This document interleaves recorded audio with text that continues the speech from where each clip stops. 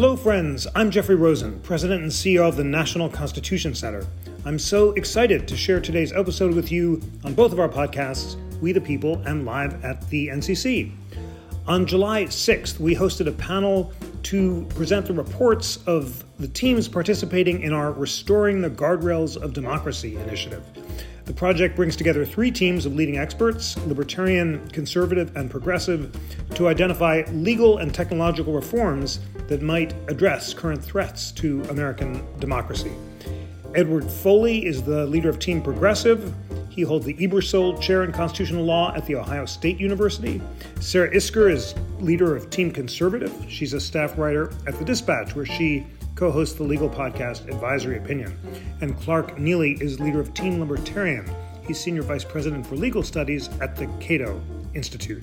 It was a wonderful conversation, and I'm so happy to share it with you. On with the show. Welcome, team leaders and friends. I'd like to start by asking each of you to summarize the highlights of your reports, and then we'll explore similarities and differences. What was most striking in reading the reports is that all 3 of you acknowledged a common problem, namely that safeguards are necessary to prevent the kind of what the Progressive Report calls negation of election results attempted by Donald Trump in the aftermath of the 2020 presidential election. That's the language from the from the Libertarian Report, but it could have come from the other reports as well, because all 3 reports acknowledged the false claims of the 2020 election as a problem that needed to be responded to. Team Conservative talked about it in these phrases. It said, President Donald Trump and his worst enablers tried to steal an election and in the process interjected a flood of poisonous paranoia about elections into our politics.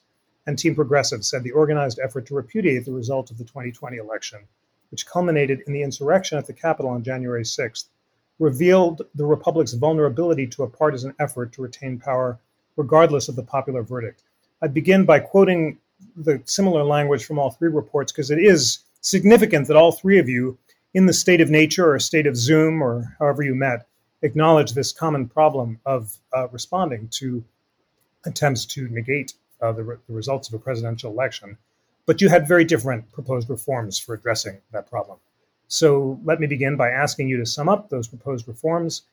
Clark, Team Libertarian, as I mentioned to you, has the best executive summary of the 3 reports. So I could read from that, but instead of doing that, I'll ask you to sum up the leading recommendations of Team Libertarian.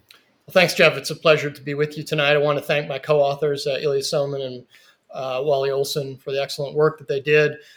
Clearly, the most urgent short-term reform is to restore public confidence in our electoral process and to ensure, as best we can, the peaceful transfer of power in the next election. Our election procedure for federal office, in particular the president, is necessarily somewhat complex. The Constitution mandates that. But the key is to ensure a certain amount of clarity and transparency so that it becomes more difficult for failed candidates to raise insubstantial challenges or otherwise take advantage of various complexities in the electoral process in order to try to frustrate the outcome of a valid election. So that's certainly at the very top of our list. And of course, as you mentioned, all of the groups picked up on that in one way or the other. And we can talk in a moment sort of about the guts of how we might do that. Probably the centerpiece is reforming the more than century-old Electoral Count Act, which was written in 1887 and is imprecise and somewhat open-ended, and also seems a bit old-fashioned because it was written for an era where it didn't seem likely that presidential candidates would challenge the outcome of elections in bad faith. And we now know that we're in a new era. A second problem that it seems sort of all of the groups picked up on in one way or another is the increasing polarization in American society. Our proposed solution to this polarization, or at least to try to ameliorate it, is to enhance what my co-author Ilya Soman calls foot voting, which is the idea that there are more than one way to vote. It's not just, for example, ballot box voting for different candidates or different laws. There's foot voting, which is the ability to actually either move to a jurisdiction that has a more appealing array of policies, or in your private life, avail yourself of various options to involve yourself in significant activities, whether it's where you live or how you educate your children, that are better tailored to your personal preferences and values. And then third, we think there's a real problem with lack of thoughtful participation in the democratic process. Again, Ilya Somin has written significantly about rational ignorance, which is the idea that because somebody's ballot box vote really doesn't have much chance of affecting anything, there's not much incentive for people to really study the issues and acquire the knowledge that they would need in order to sort of wield the power of the franchise in a way that reflects what is at stake. Because again, in terms of their single vote, not much. And then finally, we touch on an underappreciated aspect of our democracy and our opportunities for democratic participation. Probably the most important venue for direct democratic participation is service on a jury, in particular a criminal jury. The criminal jury was really the centerpiece of the Bill of Rights. There are many good reasons for that. The most important one is that the founders made a deliberate decision to make citizen participation the very heart of the administration of criminal justice. And we've effectively taken that heart and just ripped it right out of the Constitution. Criminal juries are practically extinct on American soil. 98.3% of all federal criminal convictions last year came from guilty pleas as opposed to constitutionally mandated jury trials. In the states, it's roughly the same. And so this opportunity for really meaningful civic participation, service on a jury, is essentially now gone. And we need to restore that. And so that people have the ability to really have that direct participation in our democracy where their vote on a jury can determine the fate of another person. And that really puts a premium on conducting themselves as good and knowledgeable citizens. And we need to restore that feature of our democracy. So those are the three areas that we focused on. I look forward to hearing from the other teams as well. Thank you so much, Clark, for such a clear presentation and for so helpfully setting out those three separate categories of threats to the guardrails of democracy that you and the other teams addressed. First, election subversion. Second, polarization. And third, the lack of thoughtful democratic participation in the political process. Sarah, Team Conservative, in its great report, addresses those problems, but it has a different approach than Team Libertarian. So tell us about the highlights of your report. Sure. And again, thank you for being here. And it's awesome to be with Clark and Ned, two people who I talk to plenty off of this event too. And we just have the best conversation. So this is part of that ongoing conversation of wonderful people along the ideological spectrum who I think all agree on the problems. And I think to some extent we agree on some of the solutions. We may prioritize them differently. We may even disagree on a few of them. But that's what I think makes this conversation neat and important is I don't know how far off on a bunch of these things we are. That being said, we certainly tried to approach this to find those areas where we would contribute ideas that maybe we thought the other two teams either wouldn't think of or wouldn't agree with necessarily, to try to tease out some of that creativity along sort of that ideological diversity that this project engenders, which I just love. So we divided ours into Congress in crisis and election in crisis. And the reason that we put Congress first, I think, is worth some additional time because in our view, part of the reason that our elections are in crisis is because Congress has all but abdicated its constitutional role entirely. And in doing so, without a functioning legislative branch, the executive branch has filled in a lot of that power void, sort of in an a-constitutional manner. And certainly we can talk more about that. But as a result, then, the Supreme Court has become such a focus then of people's wants and desires, because if you can't legislate and the executive isn't really built to do some of these, then everything ends up in litigation and at the Supreme Court, which then every presidential election becomes about Supreme Court picks. Every term of the Supreme Court becomes more important. And I think we're seeing a lot more of that. That is driving some of this factionalism. That's why people are contesting the 2020 election, because they think that everything revolves around the presidency. And it just didn't always used to be this way. It is more and more this way every year because Congress does less and less. So we started with Congress in crisis because we believe that a stronger legislative branch will fix a lot of these problems sort of from an inherent structural sense. We talked about making the amendment process easier so that, when the Supreme Court has an opinion that people don't agree with, instead of this feeling of hopelessness, people actually believe there's some chance that they could amend the Constitution to address it. You can think about this in the Second Amendment context, in the abortion context, in the religious liberty context. It spans the spectrum. It's one of the things that a bunch of the justices throughout the last several decades have agreed upon. Justice Scalia said it is the number one change he would make to the U.S. Constitution. Justice Breyer agreed. Justice Stevens agreed. It's included in their books as well. So the people who know the Constitution best, one might argue, thinks that it needs to be easier to amend.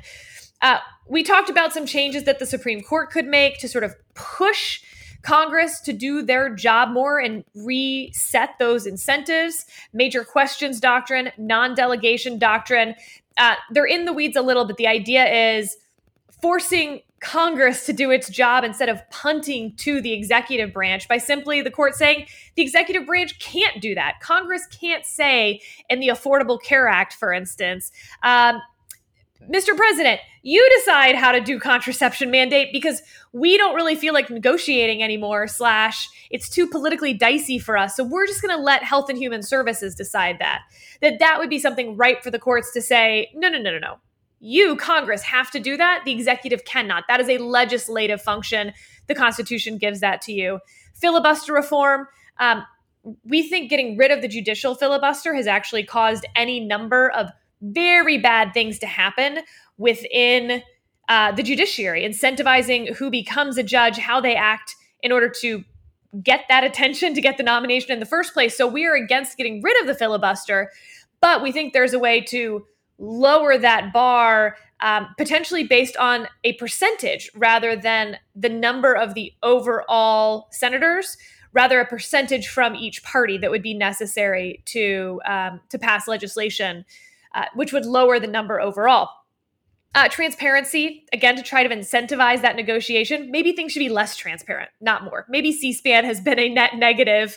And then we move to the elections in crisis, which, again, to some extent, we see that as the end of a process and incentive trail, if that makes sense.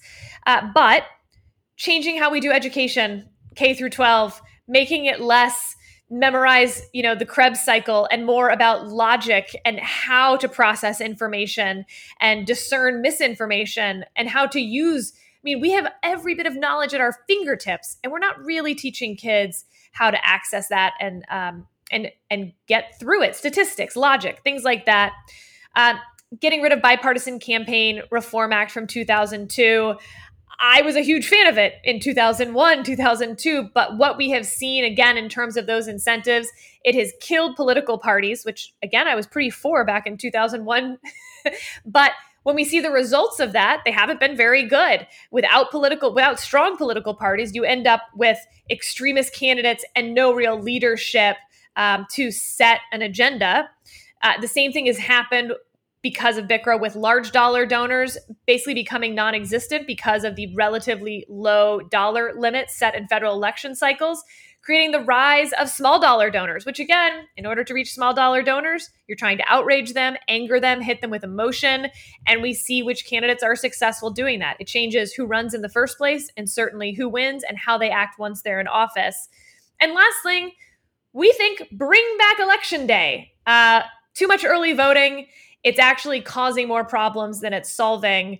And it is okay for elections to be not as convenient as we can possibly make them, but instead to try to create elections where the electorate is as informed as possible.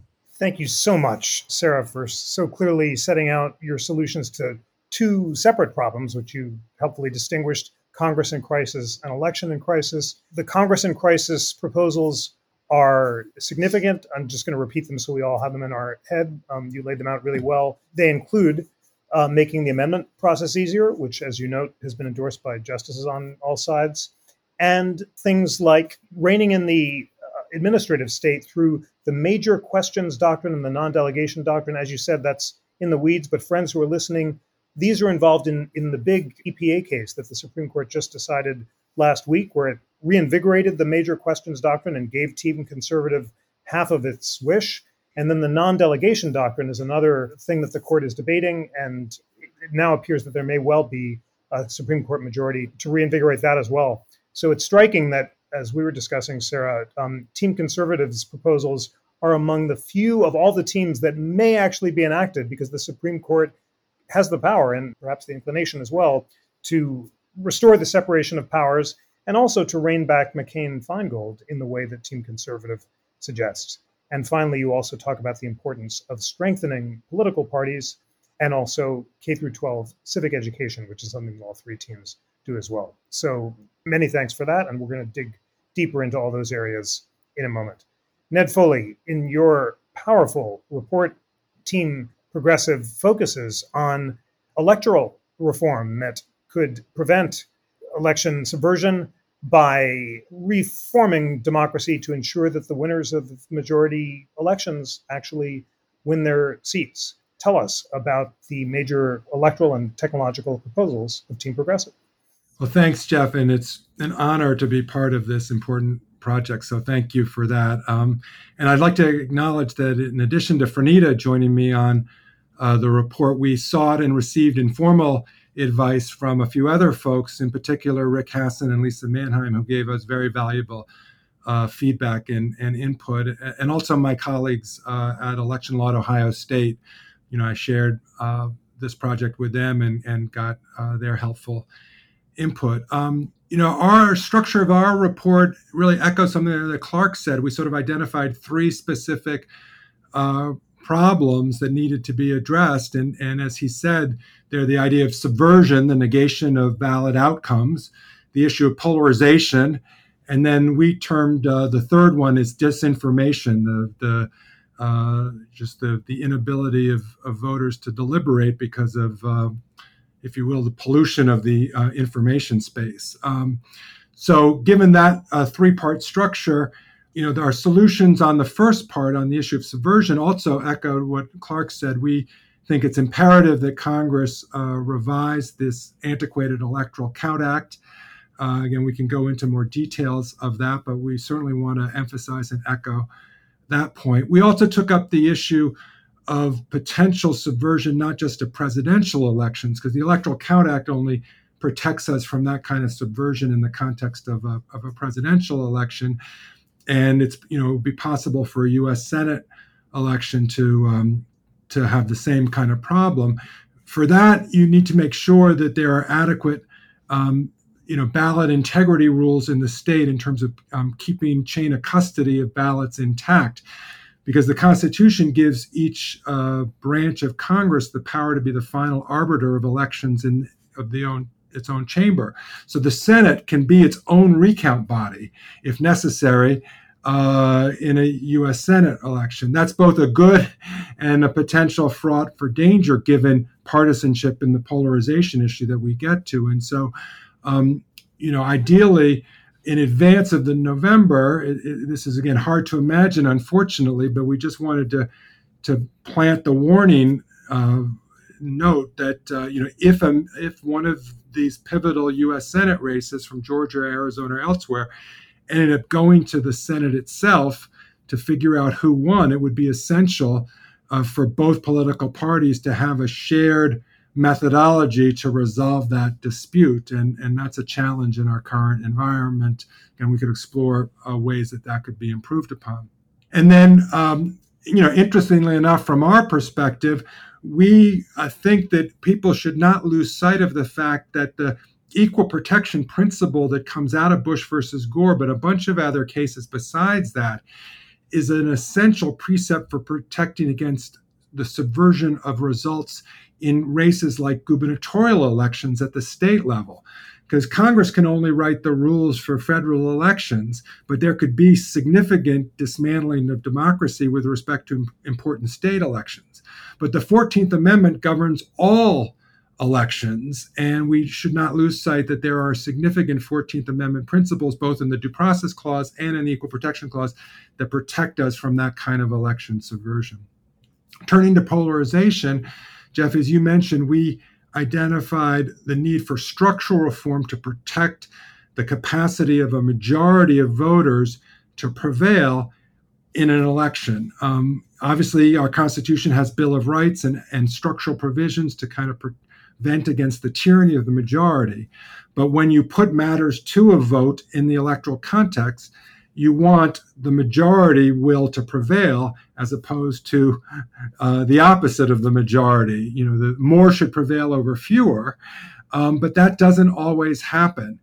And one theme of our report is that our Constitution and the whole Madisonian system comes out of Enlightenment thought at the end of the 18th century.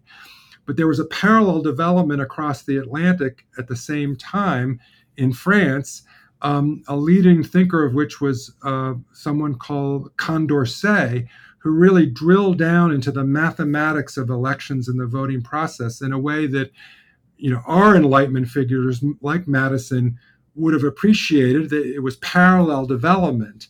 And we need to reconnect those two strands of the Enlightenment thinking by reincorporating some of Condorcet's ideas into how we run elections, because he had a very sophisticated concept of how you identify majority preference when you have more than two candidates. If you have only two candidates, it's easy to know who the majority is.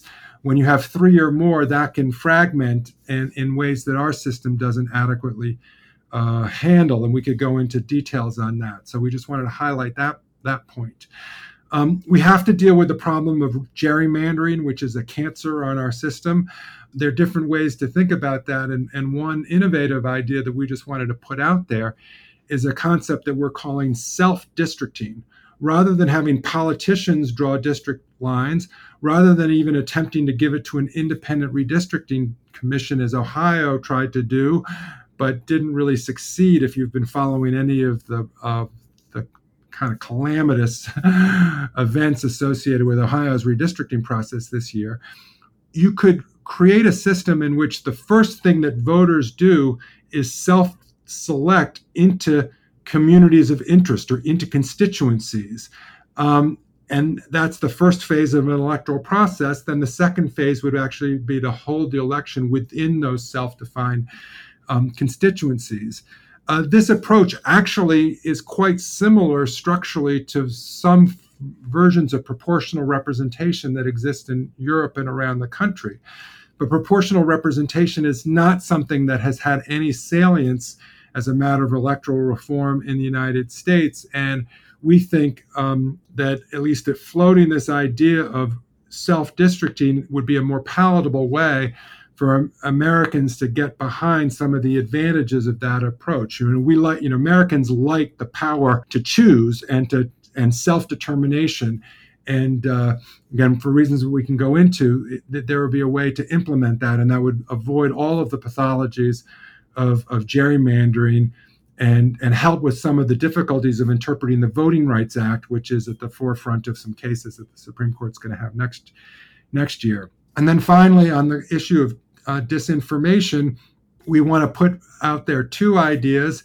Again, necessarily, I think these ones have to be thought of a little bit more cautiously because of First Amendment considerations. But the big lie is such a danger to self-government, and it hasn't disappeared. It's become more entrenched, unfortunately. We have to think about how can we protect truth from that kind of blatant intentional falsehood. And we think that the Supreme Court's decisions in some cases, in particular the so-called stolen valor case called Alvarez, has been misinterpreted to think that the First Amendment automatically protects intentional falsehoods.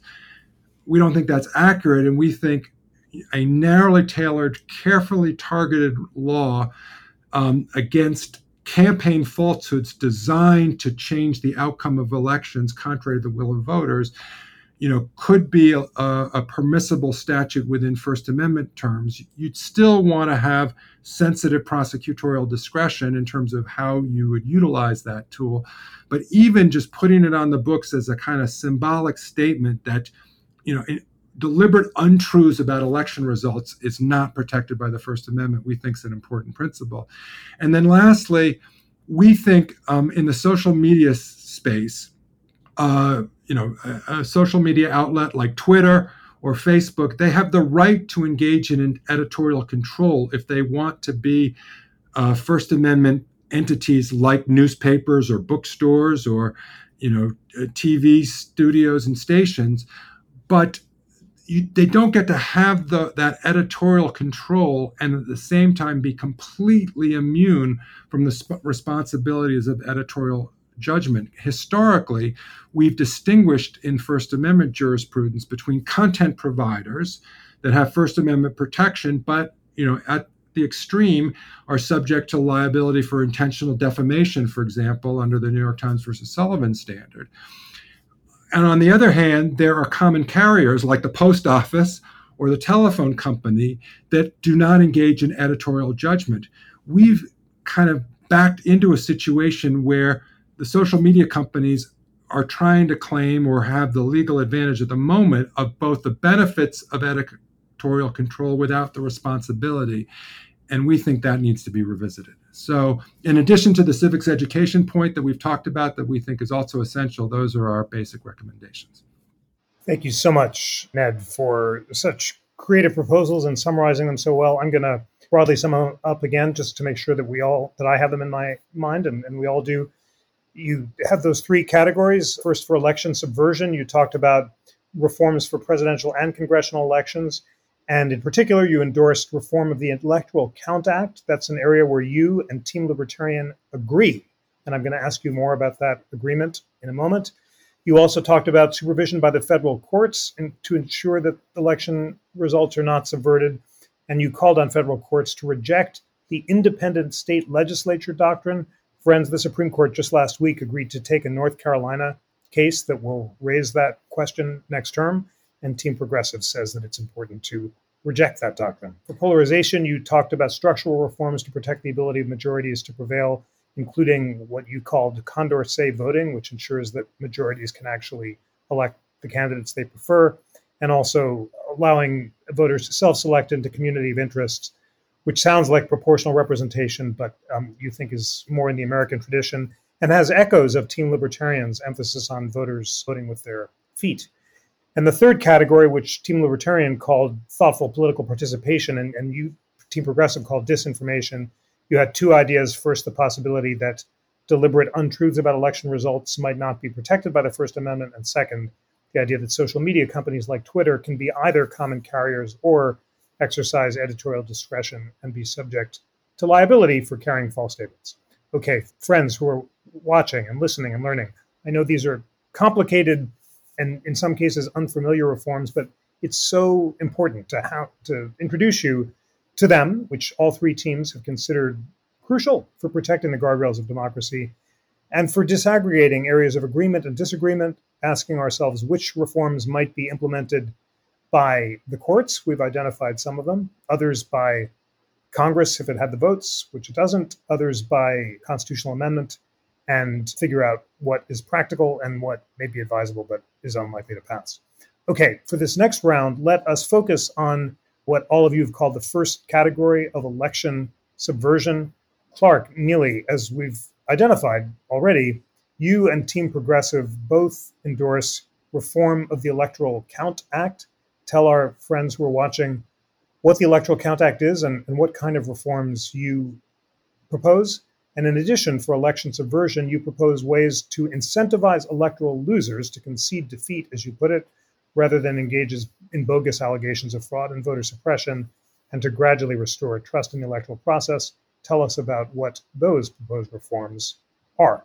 So the Electoral Count Act, as I mentioned, is an 1887 federal law that only partially successfully tried to provide for a procedure by which Congress would receive certifications of state electors for president and come to a decision about which candidate had been properly elected. As we saw in the wake of the 2020 presidential election, and particularly with the unfortunate events of the Capitol on January 6th, there are just a lot of holes in the Electoral Count Act. There are a lot of things that it either doesn't address or doesn't address with sufficient clarity.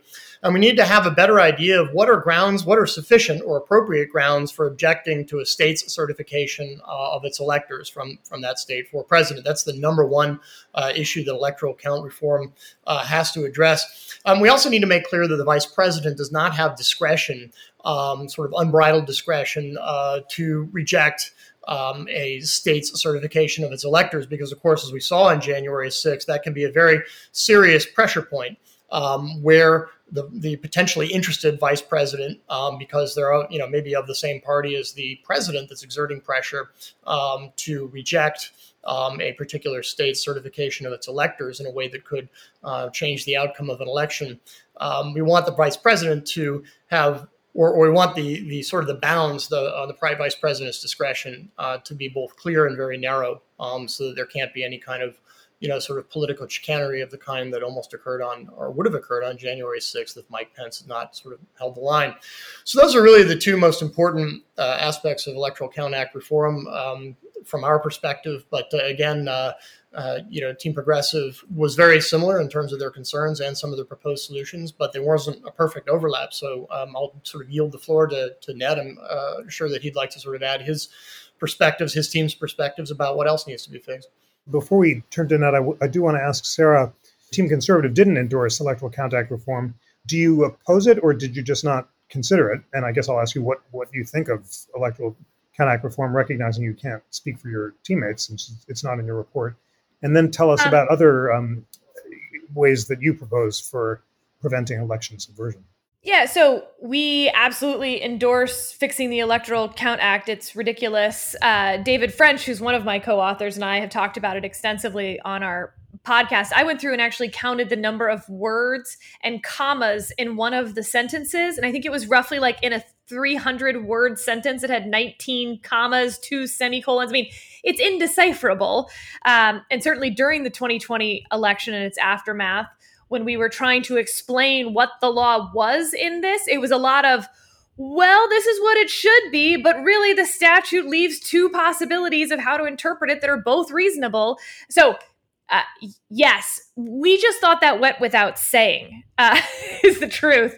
So it's not that we didn't think it was important. It's almost that we thought it was so important, like, duh.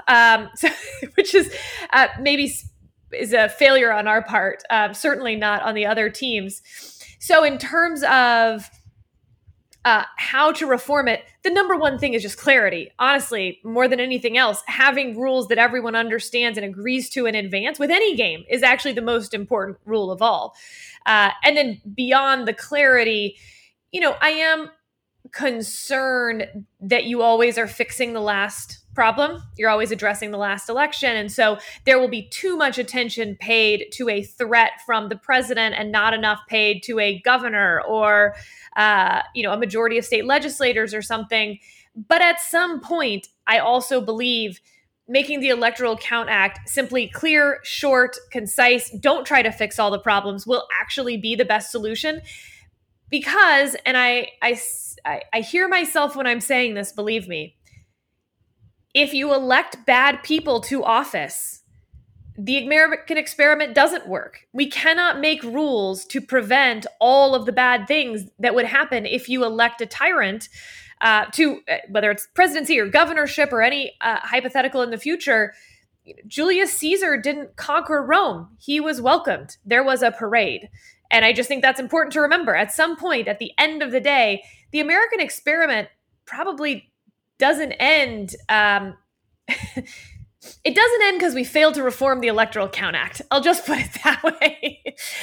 So in terms of the other things we endorsed, look, I think that having people believe in the outcome of elections and that there are known rules, that they're fair and that we all agree to them, that they don't favor one side or another, will go a long way. In 2005, we had a commission with James Baker and Jimmy Carter, Republican former Secretary of State and Democratic president, obviously, in the wake of Bush v. Gore, where people's confidence in American elections was very much challenged. They came up with 87 recommendations. They're great. I'd sign on to every single one of them. They span our ideological spectrum debates at this point.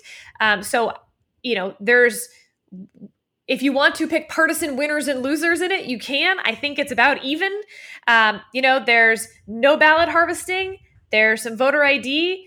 There's making elections, mail ballots, for instance, easier, things like that. And I saw in a lot of the comments people concerned about my election day point. So I just want to do a little asterisk here, which is in order to make election day great again, you would have to A, make it a national holiday, B, endorse a lot of the Carter Baker issues of there shouldn't be any wait time when you go to vote.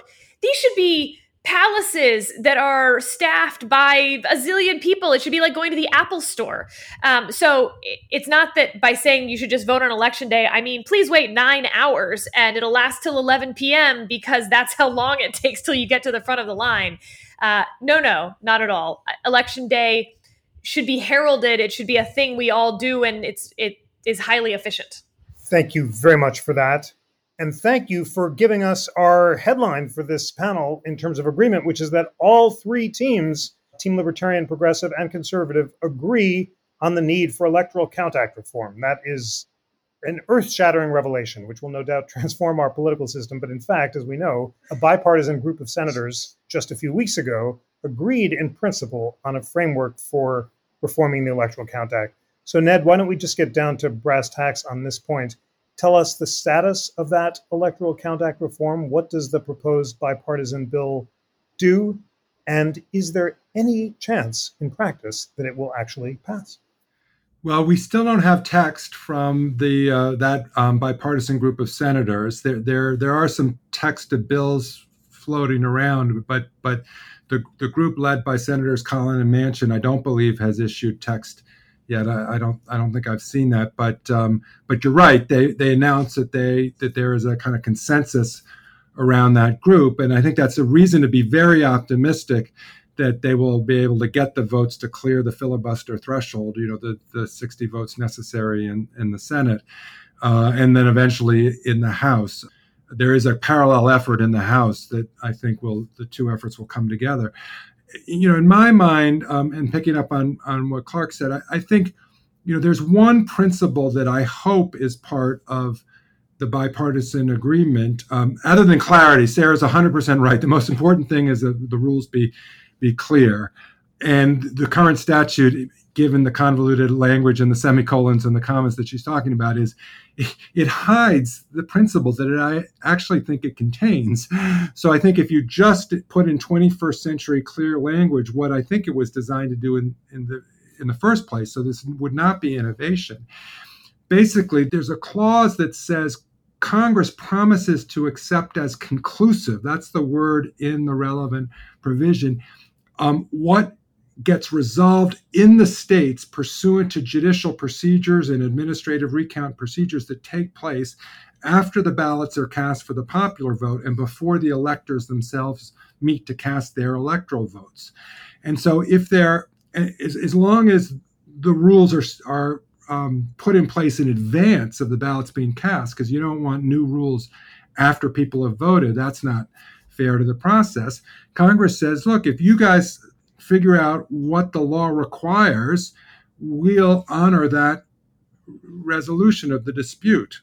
Unfortunately, in Congress since 2000, members of both political parties have disobeyed their own command in that regard. The most egregious disobeying was, January 6, 2021, with all the violence that occurred. But if you go back to 2005 and 2017, you could see the same kind of mistake being made. So if Congress can just recommit itself to honor what the courts themselves do by way of handling any litigation that arises, that's the key principle. And by the way, it relates to the point, Jeff, that you mentioned about the so-called independent state legislature doctrine. And there is this new case from North Carolina. I don't know that we want to go into that right now, but that doctrine can have a kind of innocent version or a pernicious version. And I think the most important point is that rejecting the pernicious version goes hand in glove with reforming the Electoral Count Act, because we've heard people worry about, and Sarah's saying we have to worry about what happens next time. Well, what if a state legislature gets this idea that it wants to repudiate the result and just send in an alternative submission? Will this doctrine allow the state legislature to do that? The answer is no, as long as Congress cleans up the statute properly, because the Constitution gives Congress the power to choose the time of appointing electors. The legislature can choose the method for appointing electors, and thankfully, state legislatures want a popular vote because we, the people, like to vote for president. So I think we can count on the fact that the legislatures will still let us as citizens vote in that popular vote in November. But once the state legislatures choose that method, they can't repudiate their own method. And no constitutionally sound version of this so-called independent state legislature doctrine would permit that. Why? Because Congress picks the date by when electors are appointed. So legislatures can pick the method, but they're stuck with their own method. They can't choose a new method for that election. They could choose a new method for the next election, but not for the one already held. And I think that's a key point to recognize, both to understand what this doctrine is and isn't, and also because there's one part of the Electoral Count Act which is particularly fraught with peril on this point. Again, we don't need to get into all the details, but it's essential that cleaning up this point is part of what Electoral Count Act reform is all about. Thank you very much for that. Thanks for giving us a sense of the status of the Electoral Count Act reform. And thanks for reminding us that for Team Progressive, as well as for Judge Michael Ludig, who made a very thoughtful presentation at the soft launch of these reports at a National Constitution Center event in Miami a few weeks ago, Electoral Count Act reform should go hand in hand with rejection of the independent state legislature doctrine. And friends, that reminds us of the complicated nature of the task we're talking about. Electoral Count Act reform could be implemented by Congress, and Ned Foley suggests it's possible that it might be one of the few areas of bipartisan agreement. But the independent state legislature doctrine ultimately will be in the hands of the courts. And that suggests that these guardrails may be implemented in different places, and some have a more realistic chance of being implemented than others. For this round, and we'll see if we have time for closing thoughts after it, but I do want for this next round to focus on your various solutions to what Team Progressive calls disinformation and what Team Libertarian calls the challenge of resurrecting thoughtful participation in the political process. I think this is the area where Team Progressive disagrees most with Team Libertarian and Conservative. So, Clark, I want to ask you first what you think, and I think you reject them, of Team Progressive's suggestions of regulating intentionally false disinformation, as well as making Twitter a common carrier, and what your preferred alternatives are to the problem of what you call promoting thoughtful participation. Yeah, so I want to begin by emphasizing a point of agreement, which is certainly there is a real problem with misinformation, in the stream of information that's available to voters. Where we disagree is whether it's a good idea to put the government in charge or to give the government a significant role in identifying and trying to police that kind of misinformation. From our perspective as libertarians, we think that's not a good idea. We think the government has a consistently poor track record, and I'm being very, very generous in saying that it has a consistently poor track record. In smaller company, I would use much stronger language. But just look at the government's track record, for example, on COVID and all the ways in which the government, sort of fell all over itself and failed in that one small area, tried to suppress certain information that we later determined to be true, and vice versa. So from our standpoint, not a good idea, although the problem of misinformation is certainly real and non-trivial. Our basic outlook here is that what we want to do is to incentivize individual voters to do a better job of acquiring the information that they need in order to make policy decisions, and not just acquiring the information, but assessing it, which is, of course, where the question of misinformation comes in. As I alluded to earlier, when you're talking about pure ballot box voting, and voters don't have a really strong incentive either to acquire or to intelligently assess the information before them. Why? Because it really doesn't matter. The odds that your vote in any given election will influence the outcome are infinitesimally small. And so, again, as Ilya Somin has written about, we have this idea of rational ignorance, that it's perfectly rational for people to remain ignorant about decisions that will have virtually no that they have virtually no real prospect of influencing. So we turn to what Ilya calls foot voting, this idea that you can move to another jurisdiction with a better mix of policies that you prefer, or you can engage in private foot voting, go live in a planned community or even an HOA, or you can enroll your children in a school of your choice. All of those decisions will have a much greater impact on your life, and you have a much, much stronger incentive to acquire the information that enables you to make an intelligent decision and to be on guard about not being misled by the misinformation that I think we all agree is in the system. So again, it's a question of incentives. It's ensuring that people have a meaningful ability to make decisions that produce different outcomes in their life. This will then give them the incentive that they need to acquire and to assess the information that's out there and to reject misinformation and make better decisions. So again, significant agreement about the problem with misinformation, but disagreement about the best way to address that. Sarah, Team Conservative uses the word disinformation just once in the context of rejecting voter ID requirements. And I think also, although not explicitly, doesn't support the progressive suggestion that speech should be regulated by making Twitter a common carrier or by criminalizing lies. I take it from the report that your preferred alternative really is civic education. And in particular, you suggest studying primary texts. And I'm so excited that the National Constitution Center is about to launch our Founders Library, which will have precisely the primary text that you suggest. But tell us broadly about why I think you're not a fan of the progressive suggestions for fighting disinformation and what your alternatives are. Sure. And again, it's not that I don't think disinformation is a problem or that I think everything is just hunky-dory right now on Twitter. Neither of those are true. It's that disinformation isn't new in our American system. It's in fact goes all the way back to the founding. And so we know that it is not in and of itself the threat to the American experiment. We've lasted this whole time with lots of disinformation. Certainly the 19th century, not just in the United States, is full of disinformation, some of which led to catastrophic outcomes, by the way. So I also don't want to downplay the importance of misinformation. The problem is who gets to define misinformation. And for instance, this is an example that maybe gets overused, but I think for a reason, because it's one we can all sort of remember. At the beginning of the pandemic, it was misinformation to suggest that the virus was created in a Chinese lab.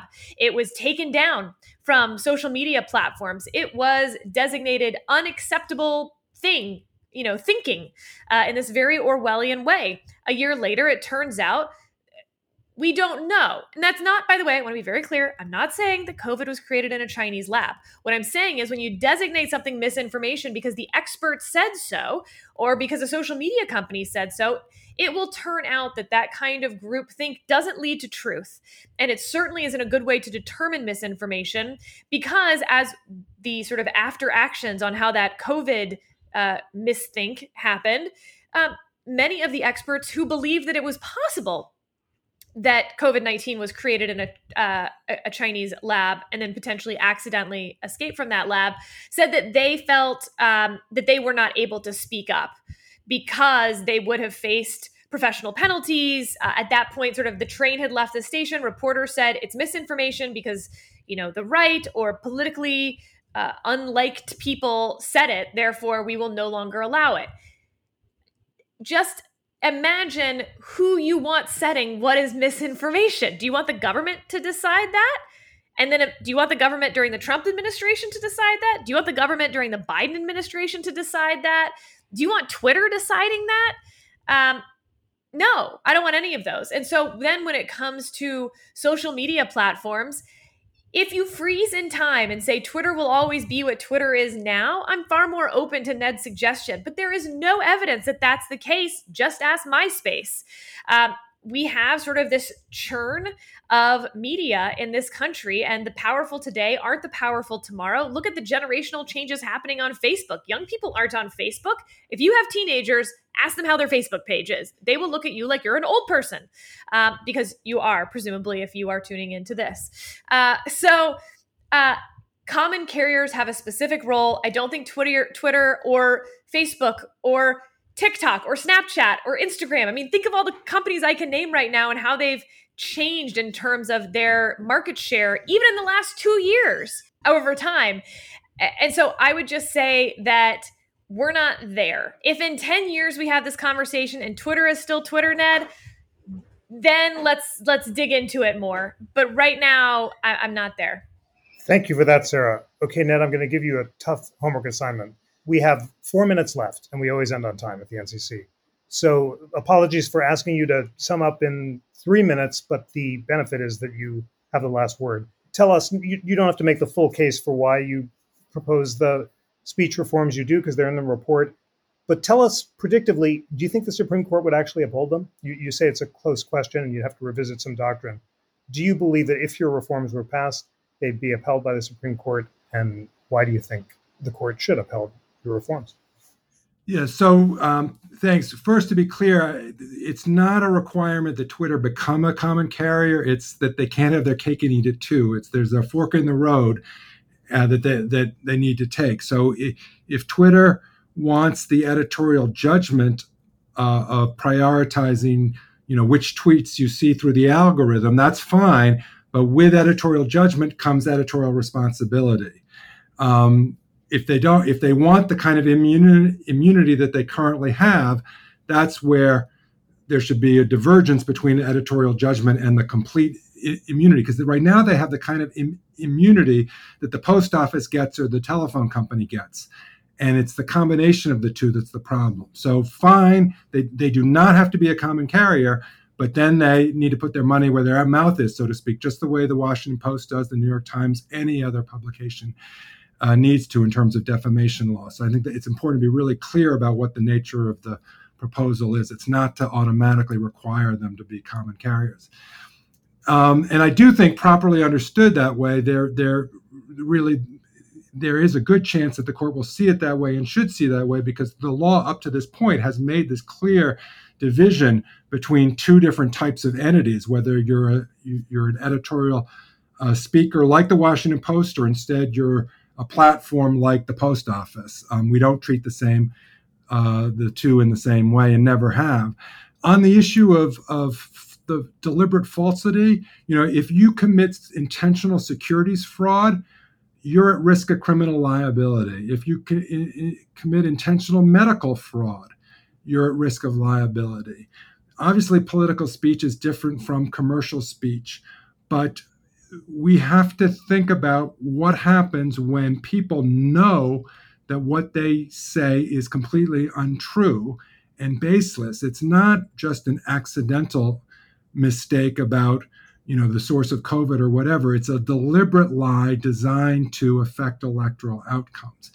And here I'm going to disagree with Sarah. That is something we have not seen before in American history, based on my judgment of all the disputed elections that I've tried to study, going back to 1800, 1876, and so forth. The kind of disinformation that one political team spread in the aftermath of 2020 is nothing like any of the fights that we've had in the past. And I believe that was created. And again, some people may lose and have lost their license to practice law. Again, we're talking about the right tools, not a sledgehammer, but appropriate scalpels to excise this kind of cancer. And you can disbar an attorney for that kind of deliberate falsehood. The question is whether or not our set of tools are adequate to the kind of deliberate subversion that we're seeing perpetrated. Thank you so much for that. And thank you so much, Clark Neily, Sarah Isgur, and Ned Foley, for a superbly illuminating set of reports about the most fundamental problems of our democracy. Friends in the chat, you have such rich questions. Several of you have asked about the Electoral College, and I'm thrilled to share with you that the National Constitution Center has a separate project called the Constitution Drafting Project, where 3 teams, once again, conservative, progressive, and libertarian, propose reforms and amendments to the Constitution, and team conservative and progressive agree on the need for Electoral College reform, and we're reconvening them in person at the National Constitution Center in September around Constitution Day to see if they can agree on draft language.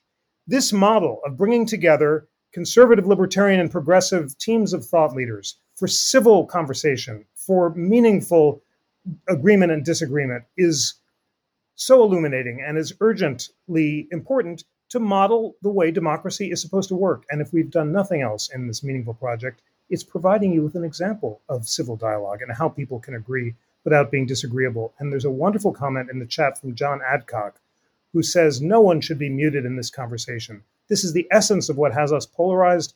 I lean progressive and need to calmly listen and understand other perspectives. The only thing I'm certain of is I'm ignorant of why people hold perspectives that are different than mine, and opening John's mind and those of all of us to different perspectives is what the National Constitution Center does. So thanks so much, Ned, Clark, and Sarah. Thanks again to Mike and Jackie Bezos for launching this wonderful initiative. We'll hope to keep it going and hope to reconvene soon. Thank you, friends, for listening, and have a wonderful evening. Today's show was produced by Tanea Tauber, John Guerra, Lana Ulrich, and Melody Rowell. It was engineered by Kevin Kilburn. Research was provided by Lana Ulrich, Samuel Turner, Vishan Chowdhury, and Colin Thibault. Please rate, review, and subscribe to both We the People and Live at the NCC. If you are not a Live at the NCC listener, subscribe, because it's the feeds of great programs like this that are not always running on We the People. And check out the show notes to read the team proposals as well as the resources that inform them. We'll be back next week with more constitutional debate. On behalf of the National Constitution Center, I'm Jeffrey Rosen.